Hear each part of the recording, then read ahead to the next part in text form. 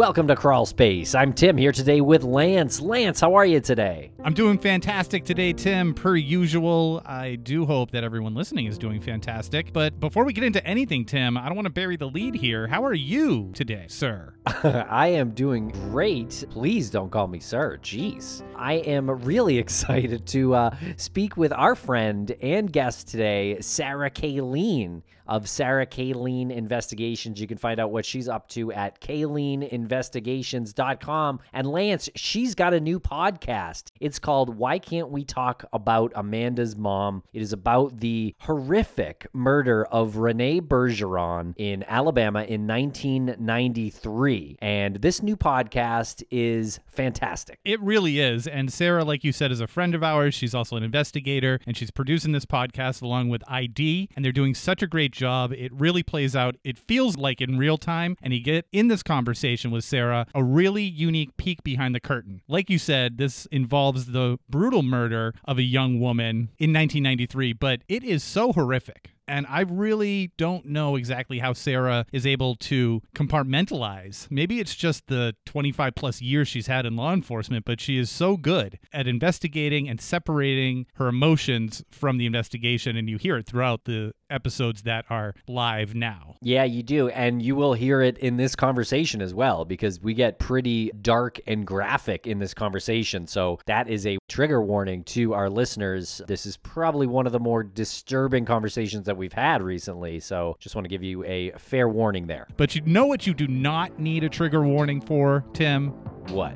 Our subscription service. That's right. Our subscription service, Crawl Space Premium, is available now on Apple Podcasts. You can click right there on your app and subscribe. You will get early releases, ad-free episodes, and our wonderful weekly bonus show that people talk about all the time because it's fiery, it's interesting, and we're more casual than we are on the public feed, Lance. And if you're not an Apple user, you can go to crawlspace.supportingcast.fm and sign up for the same product there. You know, you're right. I was out walking the dog the other day and someone drove by and they yelled out the window, "Love your subscription show." I was blown away. But Tim, I have yet to have people stop me in public to talk about our social media because I think they're confused as to where to locate us on social media. Can you give me a hand? Oh, well, that is crazy. Listeners can find us at Crawl Space Podcast or Crawl Space Pod on social media. Thanks a lot for listening, everybody. We're going to break quick for commercial here, and then we'll be right back with Sarah Cailean.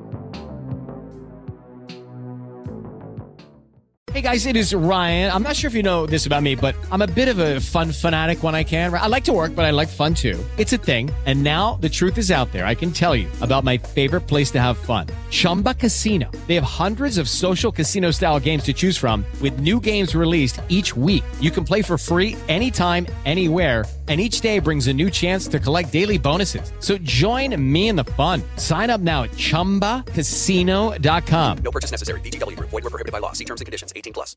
Hello, it is Ryan, and I was on a flight the other day playing one of my favorite social spin slot games on ChumbaCasino.com. I looked over at the person sitting next to me, and you know what they were doing? They were also playing Chumba Casino. Coincidence? I think not. Everybody's loving having fun with it. Chumba Casino is home to hundreds of casino-style games that you can play for free anytime, anywhere, even at 30,000 feet. So sign up now at ChumbaCasino.com to claim your free welcome bonus. That's ChumbaCasino.com and live the Chumba life. No purchase necessary. VGW Group. Void where prohibited by law. See terms and conditions. 18+. No matter how far you run from them, childhood tragedies have a way of catching back up with you. So is true of elite scuba diver Veronica West, who's about to encounter something unexplainable at the bottom of the ocean, something that will draw her back to her home on Sinclair Island, Maine. There, she'll lead a dangerous rescue mission to the bottom of the Bay of Fundy, home of the world's largest tides, and something horrific down in the depths. Listen to Narcosis, the latest horror fiction show on Realm's premier horror channel, Undertow. Narcosis is available now. Search for Undertow or Narcosis wherever podcasts are served. And a thank you to our sponsors. Back to the program. Welcome back to the podcast, Sarah Cailean. How are you today? I am well. How are you guys? Doing fantastic. You are well and you are busy, and we're going to get into what has made you so busy, the phenomenal show that is out currently, but let's do a little catch up. What has Sarah been up to outside of the podcast world? Outside of the podcast world, it has largely been casework. So the case that the podcast that we'll talk about here, that case has been taking up the bulk of my life for, it'll actually be 4 years next week. But that being said, I also work on a couple of other cold case homicides for that same agency down in Alabama, the Mobile County Sheriff's Office. I've also been retained as an investigator on another case, a relatively high profile case, but it's one that unfortunately I can't discuss publicly yet. That will all kind of come to light at some point, I suspect. But that one has also been taking up a lot of time over the last 6 months or so. Otherwise just kind of trying when I'm not working to enjoy life. I moved into a new home in the fall.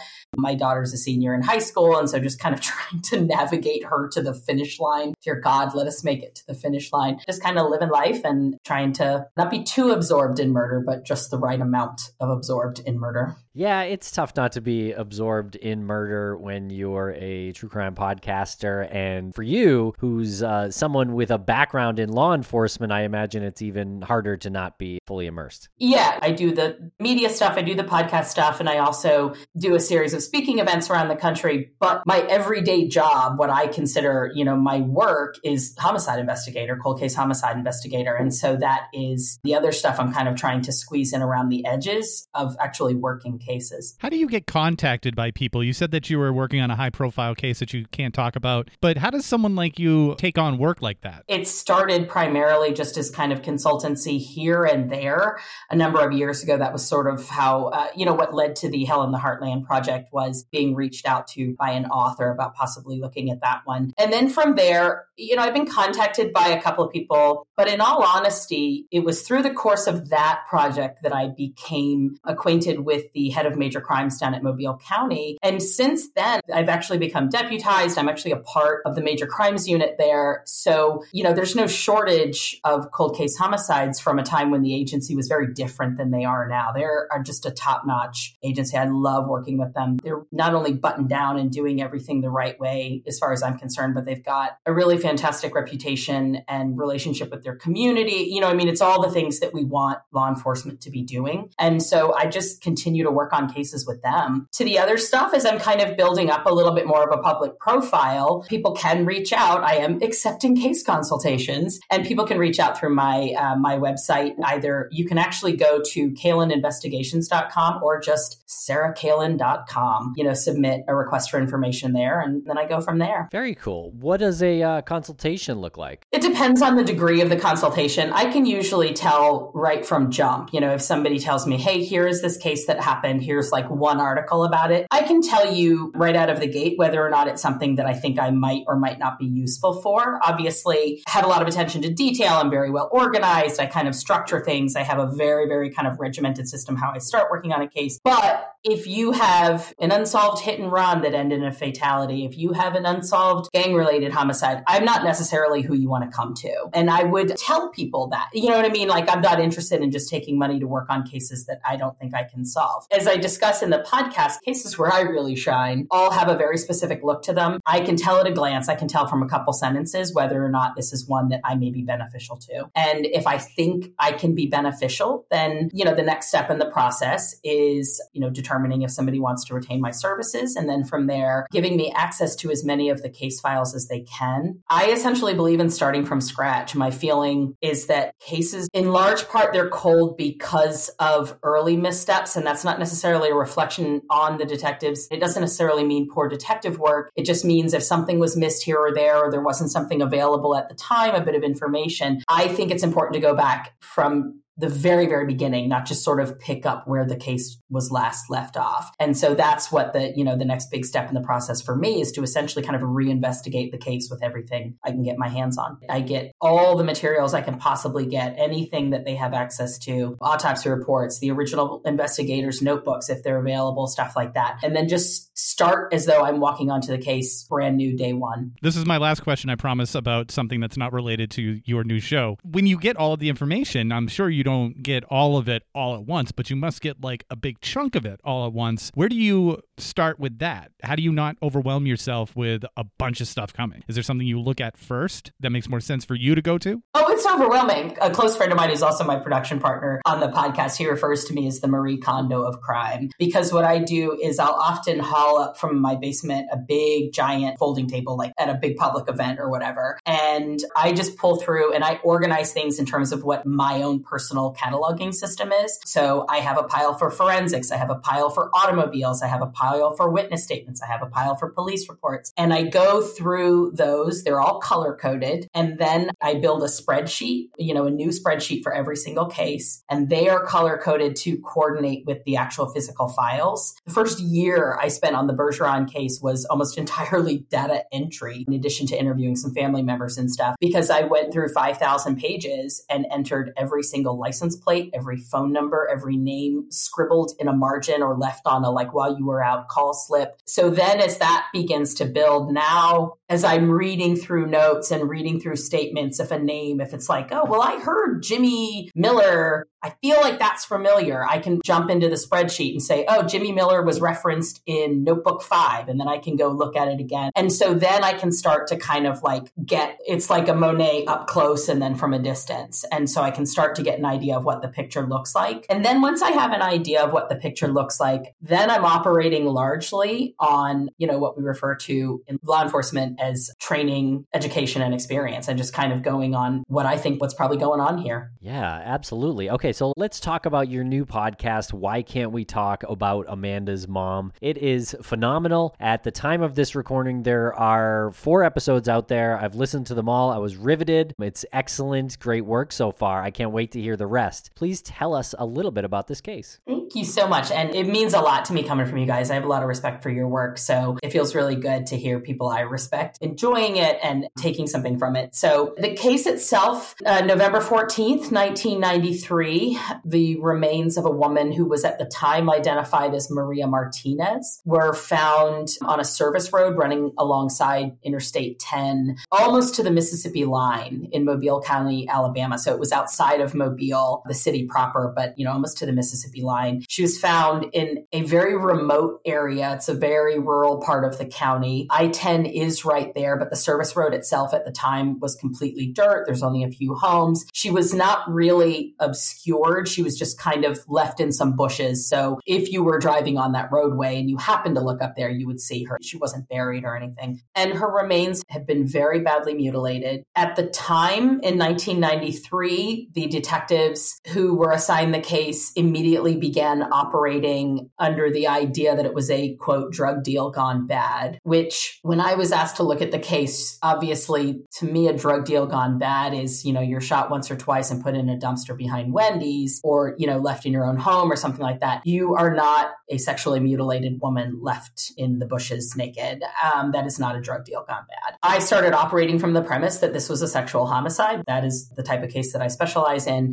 Going through that original investigation, like I said, from scratch, I start reading the notebooks from the moment the detectives arrive on scene and start drawing sketches and start taking names of people lurking about watching what the police are doing and just kind of go from there. And I built that spreadsheet that I described. But I think the most important thing that I did that was not done at the time was I immediately reached out to her family. I reached out first to make sure they were comfortable with the investigation proceeding, because it can be really traumatic for families, on a case that they've sort of accepted is cold, to dive back in. And so I wanted to, make sure that I wasn't going to be ripping anyone's life apart. And they were very enthusiastic about it. They had apparently attempted a number of times over the years to get county to reopen the investigation, but it was under different administrations. It was not the same administration that was in charge when I came onto the case. And this administration was very, very supportive of going at it full bore. The leadership there told Major Crimes,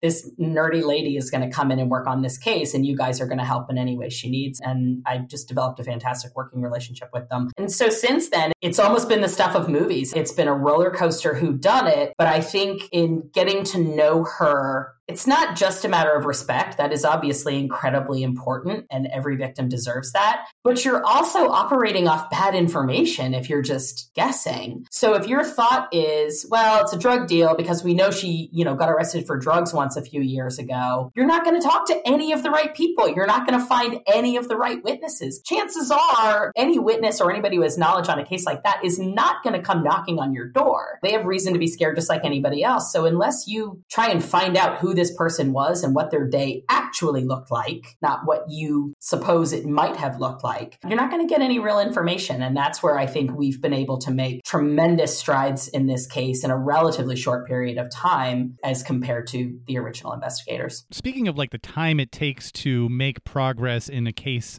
that's cold like this one, how does that work with producing a podcast based on it? For something like this, when I took over the case, like I said, almost the whole first year, I was doing phone calls and stuff, but I was building this catalog and I was building myself that Monet from a distance to see what it looked like. And I didn't really start working regularly with the detectives on the ground until after I had kind of assembled around 4 what I felt were really solid theories of the case that needed to be pursued and at a minimum eliminated. And so it was once we had that I got on the ground with them. Now, time is weird. I live in Philadelphia. Mobile is a 17-hour drive. And when I have all my files and all my equipment and everything, I am in fact driving that trip for the most part. So, there were times when I'm able to spend 3 or 4 weeks in a stretch in Mobile working every single day. And then there are times when I don't get down for a couple months and I'm doing what I can from here, but then, working in bursts. So as far as then looping in a production, the way that went, it was not a production really. There was a thought of possibly making it a production from fairly early on. And the sheriff's department agreed to just let me audio record everything in the event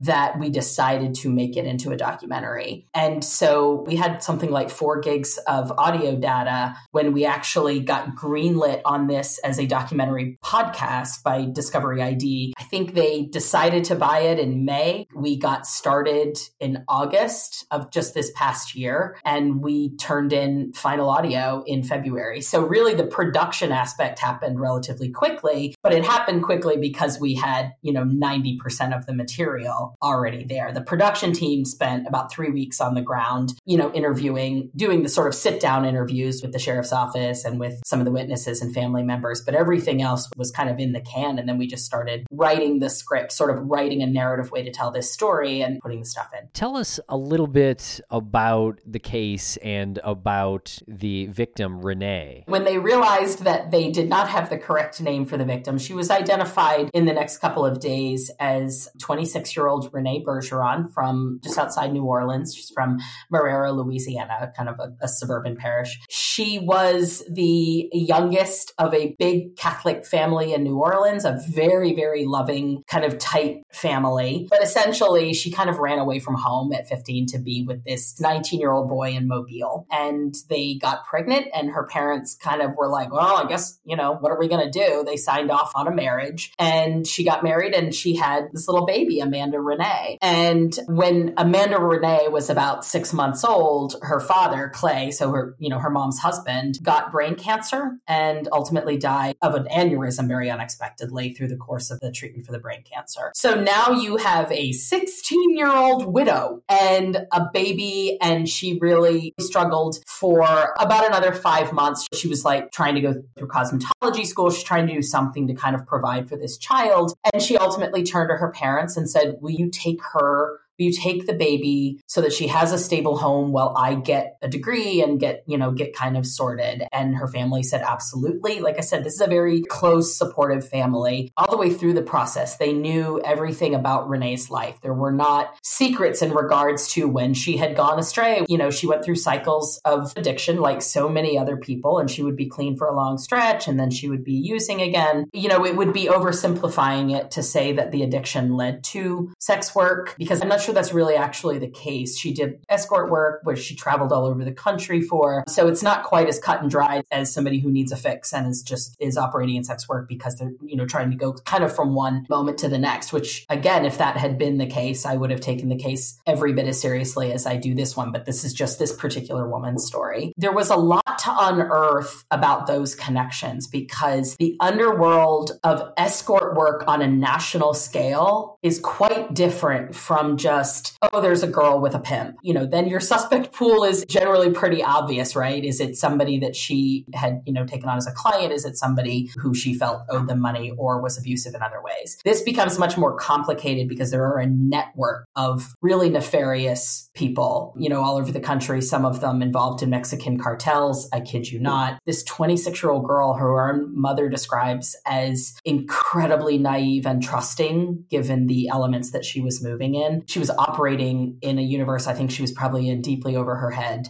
So for me to go in there, it was like, okay, what part of that story do we need to be examining when we're looking at something like a brutal sexual homicide? And how do you get into that kind of dark underworld without it influencing your current investigation? I would say very carefully is the answer to that, always, from the outset. In this particular case, a lot of the people, at least within the region, who were absolutely running the show when Renée was operating in those circles, a lot of them have been broken up. They've been busted through a series of federal raids, both DEA raids, FBI raids, some stuff to do with drugs, some stuff to do with human trafficking. And so I consider myself quite lucky with this case that we actually had a ton of court records that we could follow the trail of this person who worked in Mobile but had connections to Houston. Okay, well, now we see Renée was in Houston this many days before she died. And so do we need to interview this person, right? So we were really lucky in that a lot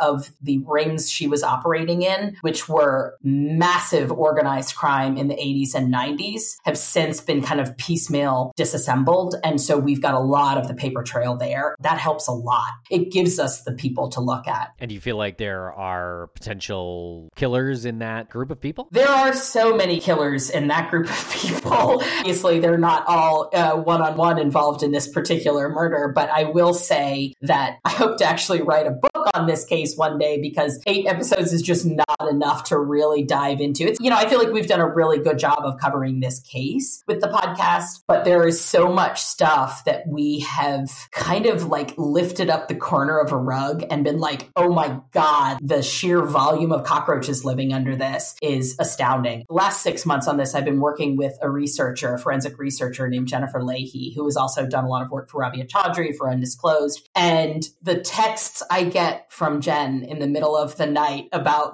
did you know that this woman who got busted in Gary, Indiana was actually in Renée's address book, and that connects to, and I'm like, oh my God, it's really insane. So it might be a whole series of books if we're going to really dive into all the stuff we found around Renée. But in terms of her case, yes, I think we've identified some really important key players from that world. And we'll be right back after a quick word from our sponsors.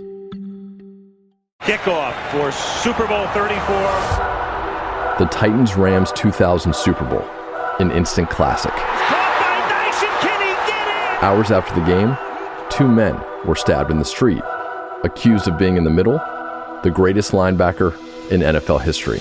Ray Lewis and 2 friends are charged with murder. The nation's eyes were glued to their televisions. The trial concluded, and the verdicts came back. Not guilty. What you can learn from all this is that big cases make for big mistakes. Look what happened in O.J. Simpson, and look what happened in Ray Lewis. Lewis went on to have a Hall of Fame career, but questions around that night in Atlanta still remain. So what do you think they're hiding? They know what happened. They know exactly what happened. After 20 years, it's time to get to the bottom line truth. From Tenderfoot TV, I'm Tim Livingston, and this is The Raven. Listen for free on Apple Podcasts or wherever you get your podcasts. For ad-free listening and early access, subscribe to Tenderfoot Plus on tenderfootplus.com. Oh, Canada, a vast idyllic land filled with beavers, loons, lumberjacks, and polite, friendly folks. We have those things for sure, but there's a darker side to the Great White North, full of mystery, crime, the paranormal, and dark history. Join me, Mike Brown, and co-host Matthew Stockton every Monday for the Dark Poutine podcast as we tell dark stories from north of the 49th parallel, with the Ottawa game covering more international cases. You can listen to Dark Poutine for free wherever you find your favorite podcasts. Sometime in the early 80s, REO Speedwagon's airplane made an unannounced, middle-of-the-night landing. This is my friend Kyle MacLachlan, the star of Twin Peaks. And he's telling me about how he discovered a real-life Twin Peaks in rural North Carolina, not far from where he filmed Blue Velvet. What was on the plane was copious amounts of drugs coming in from South America. Supposedly, Pablo Escobar went looking for other spots, quiet, out-of-the-way places to bring in his cocaine. My name is Joshua Davis, and I'm an investigative reporter. Kyle and I talk all the time about the strange things we come across, but nothing was quite as strange as what we found in Varnamtown, North Carolina. There's crooked cops, brother against brother. Everyone's got a story to tell, but does the truth even exist? Welcome to Varnamtown. Varnamtown is available wherever you listen to podcasts. Thanks to our sponsors, and now we're back to the program. And I can't resist asking the question now. The standout episode, I think, for both Tim and myself was episode 3, The Serial Killer's Highway. Can you talk a little bit about that and your experience with Ann Burgess and how that really comes together as far as like what's out there right now for your episodes? It feels like it's a turning point type episode, like a shift episode. I don't know if that was intentional. I think that it was. Thank you. You know, the thing with that episode, it's really funny. When I was writing the scripts, I was a little worried that episode was kind of too wonky and a little too like in the weeds. And instead, everybody loves it, which makes me really happy. It demonstrates what I have kind of long been saying, which is there is an appetite for really intelligent true crime out there. And I'm excited that people have responded this way. So when I first took on the case, well, back it up to when I first went into the Federal Academy and was living in a dorm and didn't have any money or cable. This would have been 1998. And I picked up a copy of Mindhunter, which was relatively new at that point. I think it came out in like 96 maybe. And as I was reading it, you know, Douglas's experience are obviously really fascinating and really compelling. But I kind of noticed this sort of like reading between the lines of like this person, this nurse from Boston seems to have really, you know, had something to say in here. And so I started looking into Dr. Burgess. And from that point forward, she has kind of been the North Star of my own career. So shortly after I took on the case, I have like looked at her email address so many times over the years, like a terrible stalker who I should be studying and just being like, do I have a reason to reach out to her to ask her advice on stuff? And I never felt that I did. And when I took on this case, I was like, oh, I wonder if Dr. Burgess would talk to me about this case. And so one night I had a couple glasses of cab and I jumped on my email and I fired off an email and I just said, I've just been assigned this case. And obviously your work has really guided where I've landed with the ability to work on this kind of case, whatever. And she answered me immediately and she said, oh, let's get on a call. She said, I'm working on a DCAP study right now. This is perfect. We started communicating, and about 6 months later, maybe it was a little bit later because it was in COVID, she was giving a keynote address for an online conference, and I attended. And in one of the breakout rooms, they had set up a number of breakout rooms with different people, but obviously the Dr. Burgess breakout room was like pretty much where everybody went. And as names were popping up, I see my little picture come up and Dr. Burgess says, oh, you guys, Sarah Cailean is here. She's amazing. And I kind of felt that I had basically I have now lived my entire life. But we started talking in that breakout room and then a subsequent breakout room about putting together a cold case investigation consultation group. And so now we do that too. So Dr. Burgess and Dr. Michelle Patch from Johns Hopkins and Dr. Karan Burda from UMD and then Dr. Victor Petreka, who's also at Boston College with Dr. Burgess, we have put together an incredible, it feels like the league of very important forensic psych nurses and criminologists. And we've been doing cold case consultation. We've spent a lot of time on the Bergeron case. So that group has actually been really instrumental in this case. But we're taking cases now from all over the world. I'm just kind of amazed, I get to call this woman my colleague now. Yeah, that's very cool. Yeah, she's so knowledgeable and sharp when she appears in that episode. And she's fun and she's nice and she makes a great G&T. They always say don't meet your heroes, but I am here to say I have met my hero and she's she's better than I imagined.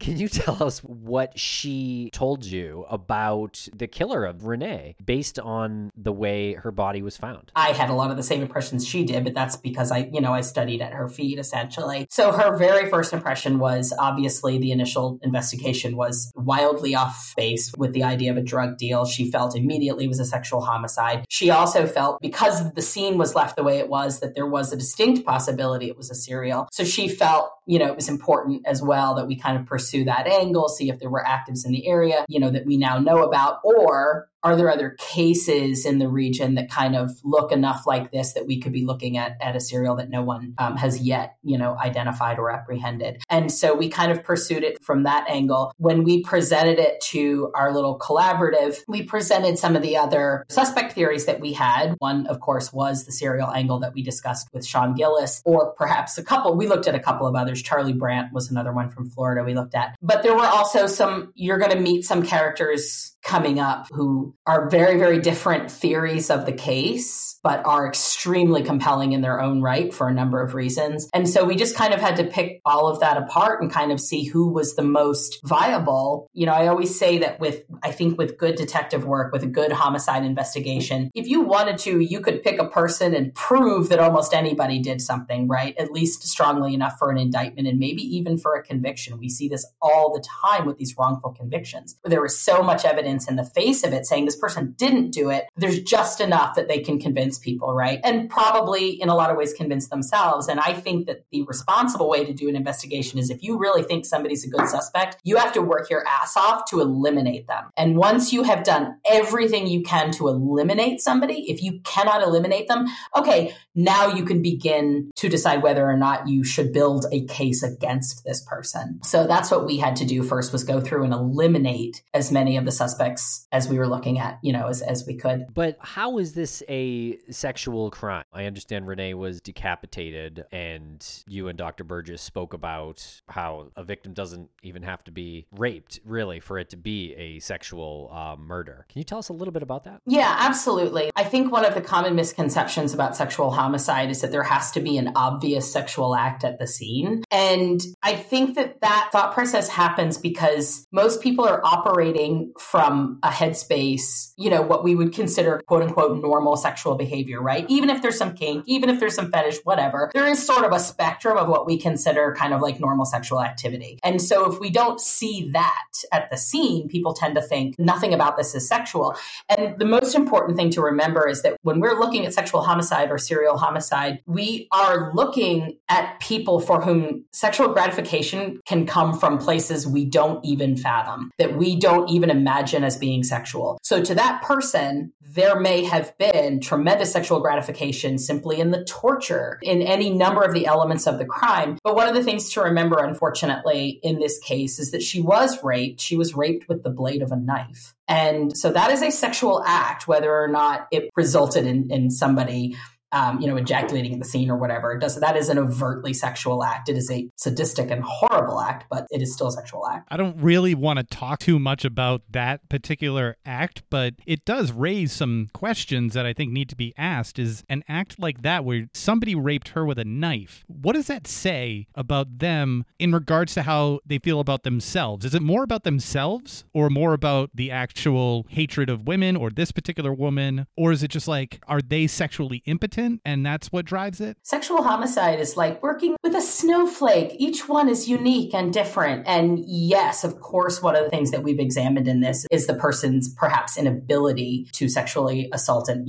to rape her. That is one possibility. Another possibility, and Dr. Burgess and I discuss this a lot, the complete desexualization of her, because there were also cuts to her face and cuts to other part of her body, as though, kind of removing her sexuality or even in a way her gender. That is going to more likely be a reflection on that person or on that person's feelings towards her, right? So if it's a stranger, if it's a serial who has been following somebody for a while, or just opportunistic serial, right? Maybe she agreed to take somebody on as a client that we weren't aware of, this is who she encountered. But it also, there is something about it that those of us who have examined the case in real close detail have felt that there was a personal dynamic. As Dr. Burgess said, that doesn't necessarily mean that Renée knew the person. Rather, that they knew her, but it also could mean that this person knew her and her sexuality is very offensive to them for some reason. So it may not even be that they are impotent, but that they refuse in a way, that they see themselves as above having sex with her, but still kind of want to have that act, that aggression, that sexual violence towards her. Interesting. And I apologize for the graphic nature of this, but I understand that she was drained of her blood? She was. And cleaned or washed as well? Yeah. It appears the scene where she was recovered was not the scene where she was killed, and it was not the scene where these things were done to her body. It was very clear that whoever placed her body did so very quickly and left. Everything else had been done elsewhere. Her body in the crime scene photos is really quite clean. There's a little bit of dirt from where she was dragged and put there, and she was exsanguinated. So almost all the fluids from her body had been removed, which would lead us to believe she was perhaps strung up and drained that way, or left in a drain of some kind or something. It really is awful. Yeah, so she was cleaned off before she was put there, which it presents a lot of challenges. You know, we can, in the right circumstances, even get fingerprints off of somebody, and considering that she was dragged, we think by her ankles, like that would have been a possible place to identify prints, or now DNA. It also makes recovery of DNA even from what was collected at the time, which was, you know, a rape kit and fingernail clippings. But it makes it difficult to work with that, because if she was washed, they may not have been thinking about washing away touch DNA in 1993. They were probably thinking about washing away other things, but they did in fact wash away a lot of evidence. I know you mentioned the Black Dahlia case in the show. Were you able to learn anything from that case and apply it to Renee's? That's a great question. You know, I've looked at that case a lot more over the last year than I had at any previous time, and there are a lot of similarities. There are some differences too, obviously. I think we're not looking at too terribly different of a person. The circumstances may have been quite different, but that is also a case that a lot of the information that's out in the public, even a lot of the information that is presented as like supporting some of the theories on who did it, is just patently false. It's like disprovable from looking at the crime scene photos. And so that's another one where it seems like there were a lot of assumptions in the first couple of days that perhaps unfortunately landed in a place where we may never know because of the damage that was done by making assumptions about the victim from the beginning. I want to circle back to the incredibly graphic conversation that we were just having, not just out of like morbid curiosity, but as an investigator, when you discovered that a body has been drained of all of their bodily fluids, and that likely means that they were hung or there was a drain, what does that tell you about the mechanics of the person who was capable of doing this physically, mentally, and then just like environmentally? So mentally, this is somebody who's very comfortable with violence, right? Environmentally, it tells us, you know, we're looking for a very specific type of location where these acts could have taken place. You know, we would also suspect that it has to be relatively close by, because it's a pretty enormous risk to drive very far with a decapitated corpse in your car. And, you know, her head as well, which was recovered the next day. So, you know, it's somebody who has access probably to some sort of cold storage, probably to some sort of a facility where they can hose things down on like kind of a large scale. This would be very messy in a bathtub. So it tells us it probably happened nearby, and it probably happened in some sort of a facility that had, even on a very, very small scale, some sort of industrial kind of or professional kind of usage, at least part-time. You know, one of the things that's come up a lot is the possibility that this would be somebody who was familiar with hunting, because essentially that is how we see wild game field dressed to exsanguinate. And that is certainly possible. We're talking about rural Alabama. Nobody down there doesn't know how to hunt and doesn't know how to field dress an animal. So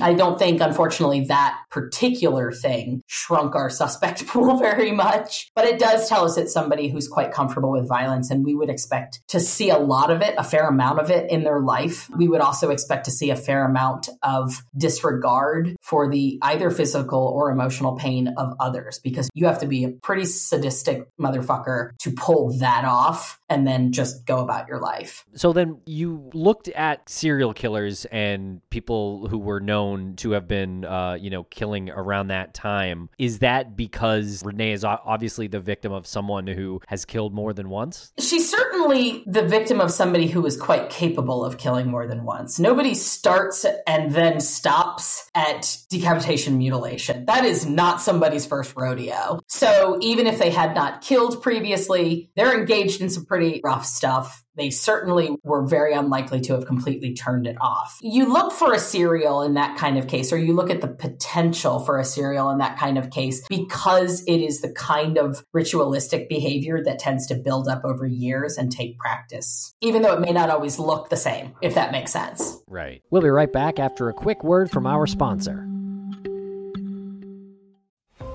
Listen to the 48 Hours podcast for shocking murder cases and compelling real-life dramas from one of television's most watched true crime shows. Go behind the scenes of each episode with award-winning CBS News correspondents and producers in Postmortem, a weekly deep dive. Listen to 48 Hours wherever you get your podcasts. Hi, I'm Matt Harris. Seton Tucker and I host the podcast Impact of Influence, which for 2 years covered in depth Alec Murdaugh, who was eventually convicted in 2023 of murdering his wife Maggie and son Paul. That story continues to evolve, and we will cover that. Plus, we will tell you stories of other true crime events that have happened in the South. Please join us on Impact of Influence. And give us a follow on the Impact of Influence Facebook page. True terrors of horror, bizarre happenings, unexplainable events. On our podcast, Disturbed, terror takes center stage. Each episode is a journey into the darkest corners of human existence, delving into bone-chilling tales of kidnappings, serial killers, maniacs, and the very essence of your worst nightmares coming to life on this weekly true horror show. Disturbed is not for the faint of heart. It's an exploration of real, unadulterated horror sourced from everyday people. Each episode is a descent into the macabre, where we narrate stories that will leave you on the edge of your seat and crawling in your skin. We navigate the disturbing narratives that lurk in the shadows, offering a raw and unfiltered listen into the most terrifying aspects of the human experience. Enter at your own risk and let the unsettling tales unfold in the haunting realm of Disturbed. And remember, listeners, stay safe out there.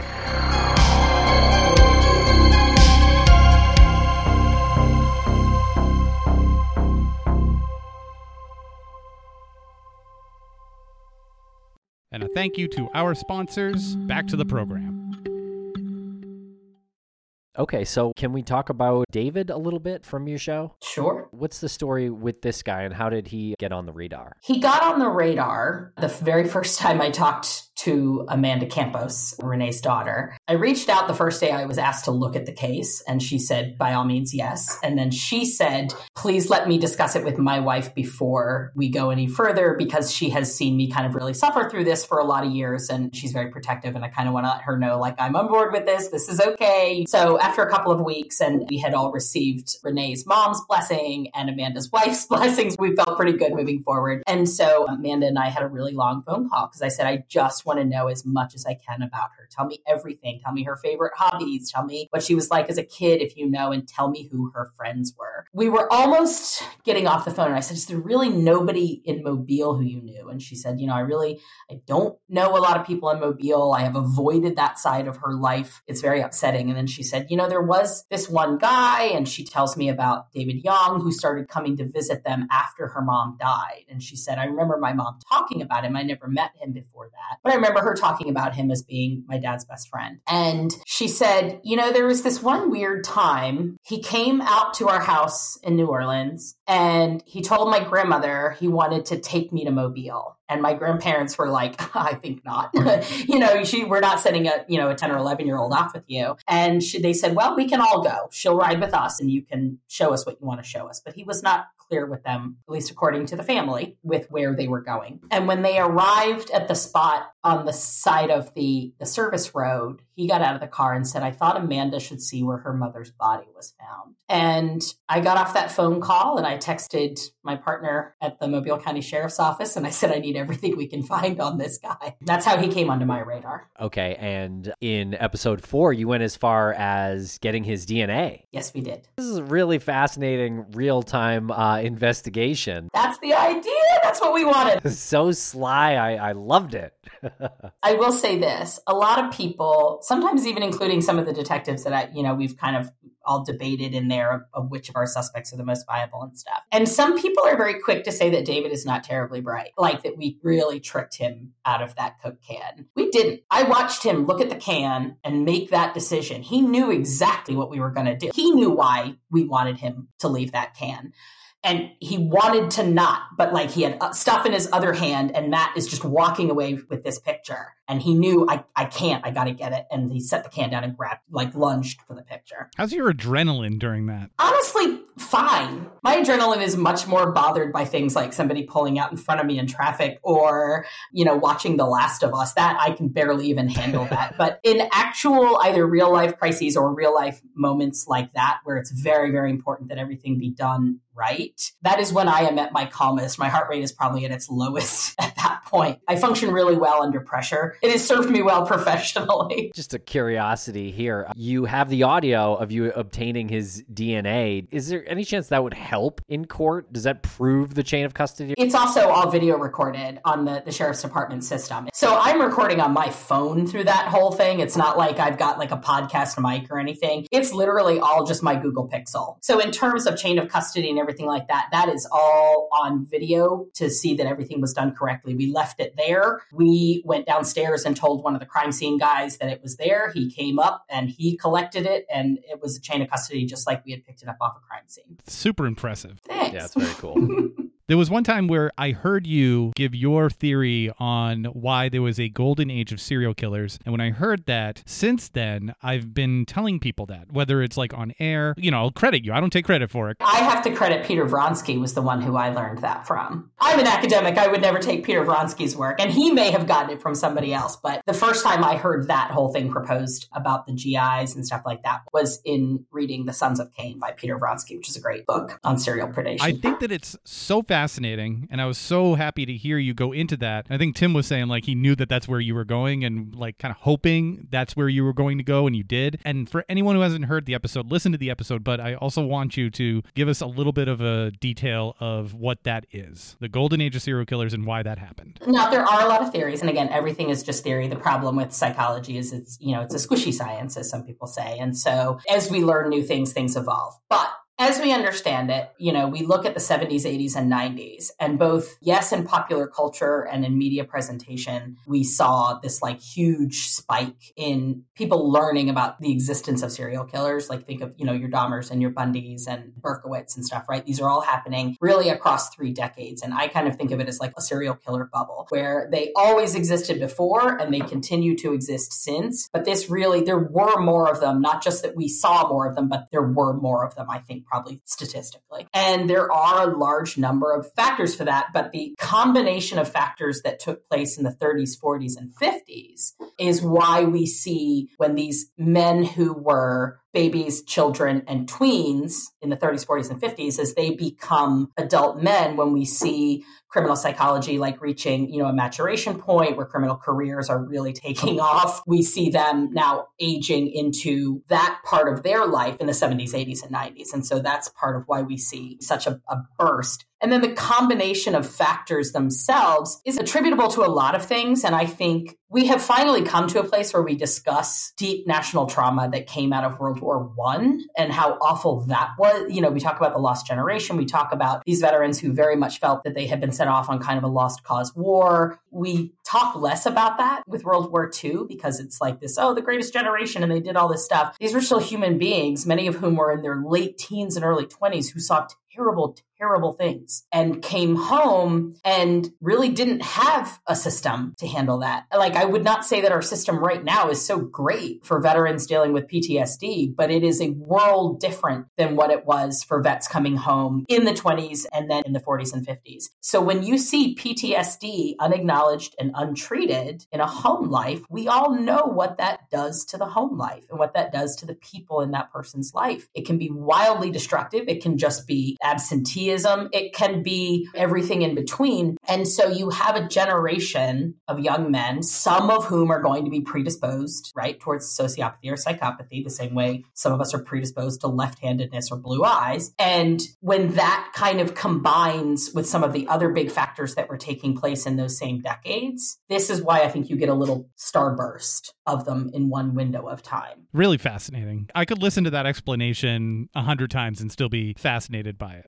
Thanks. Don't forget the True Detective magazines, too. In my mind, and again, this is all theory, the True Detective magazines that were so popular with teen and tween boys, and even like 10, 11-year-old boys in the 50s and 60s, were very sadistic imagery. It was nearly always sadistic imagery of female victims. I remember reading one account, and I can't remember where I read it because I would want to credit the author, but one account that if you look at the particular style of animation that so many of them used, you were actually looking directly into the woman's eye in a lot of it. So you saw this kind of intense fear and horror in these like moments right before she's killed. And of course, the stories are meant to be about like, oh, the hero cop comes in and saves her or catches the guy who did this. It's all painted as this is really a story of good versus evil. But what you had were half-naked women on magazines, sometimes even naked women in magazines that 12-year-olds could buy. And again, this does not mean that everybody who saw this developed, sadism in their sexual behavior. But if you get the right person who is coming into puberty at that time or coming into their understanding of what they find sexually attractive, and you start planting that in their brain, well, now that is part of their sexual preference, sadism and violence towards women. I just have one last question, which is, in your view, coming from the host, producer of the podcast, and also from an investigative perspective, what's the importance of having a podcast like this out there? Thank you actually a lot for asking that. The most important thing to me from this podcast is conversation. I want people to talk to each other and talk to themselves. I want people to look in the mirror and say,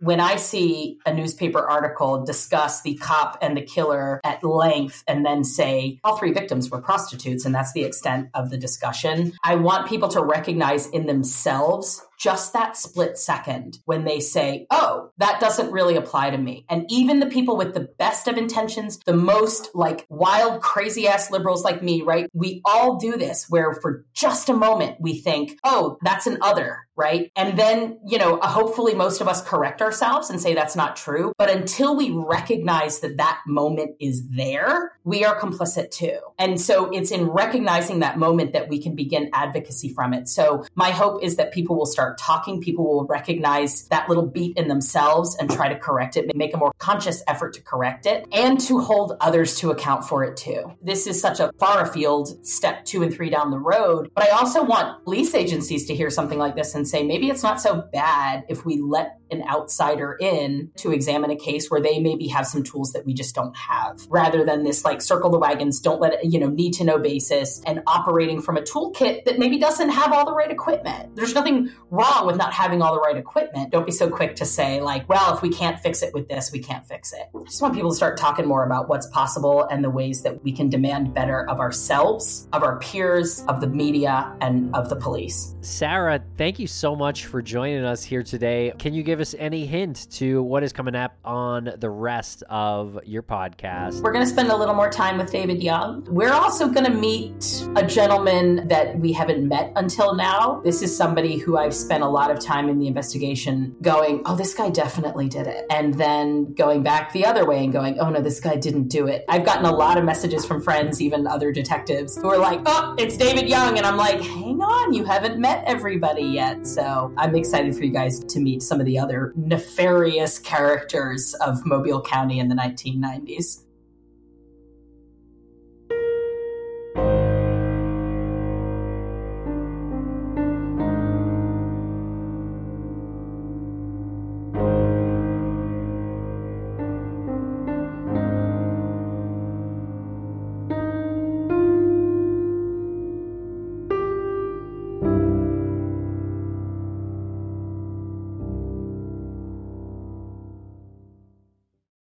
Hello, it is Ryan, and we could all use an extra bright spot in our day, couldn't we? Just to make up for things like sitting in traffic, doing the dishes, counting your steps, you know, all the mundane stuff. That is why I'm such a big fan of Chumba Casino. Chumba Casino has all your favorite social casino-style games that you can play for free anytime, anywhere with daily bonuses. That should brighten your day a little. Actually, a lot. So sign up now at ChumbaCasino.com. That's ChumbaCasino.com. No purchase necessary. VGW Group. Void where prohibited by law. See terms and conditions. 18+.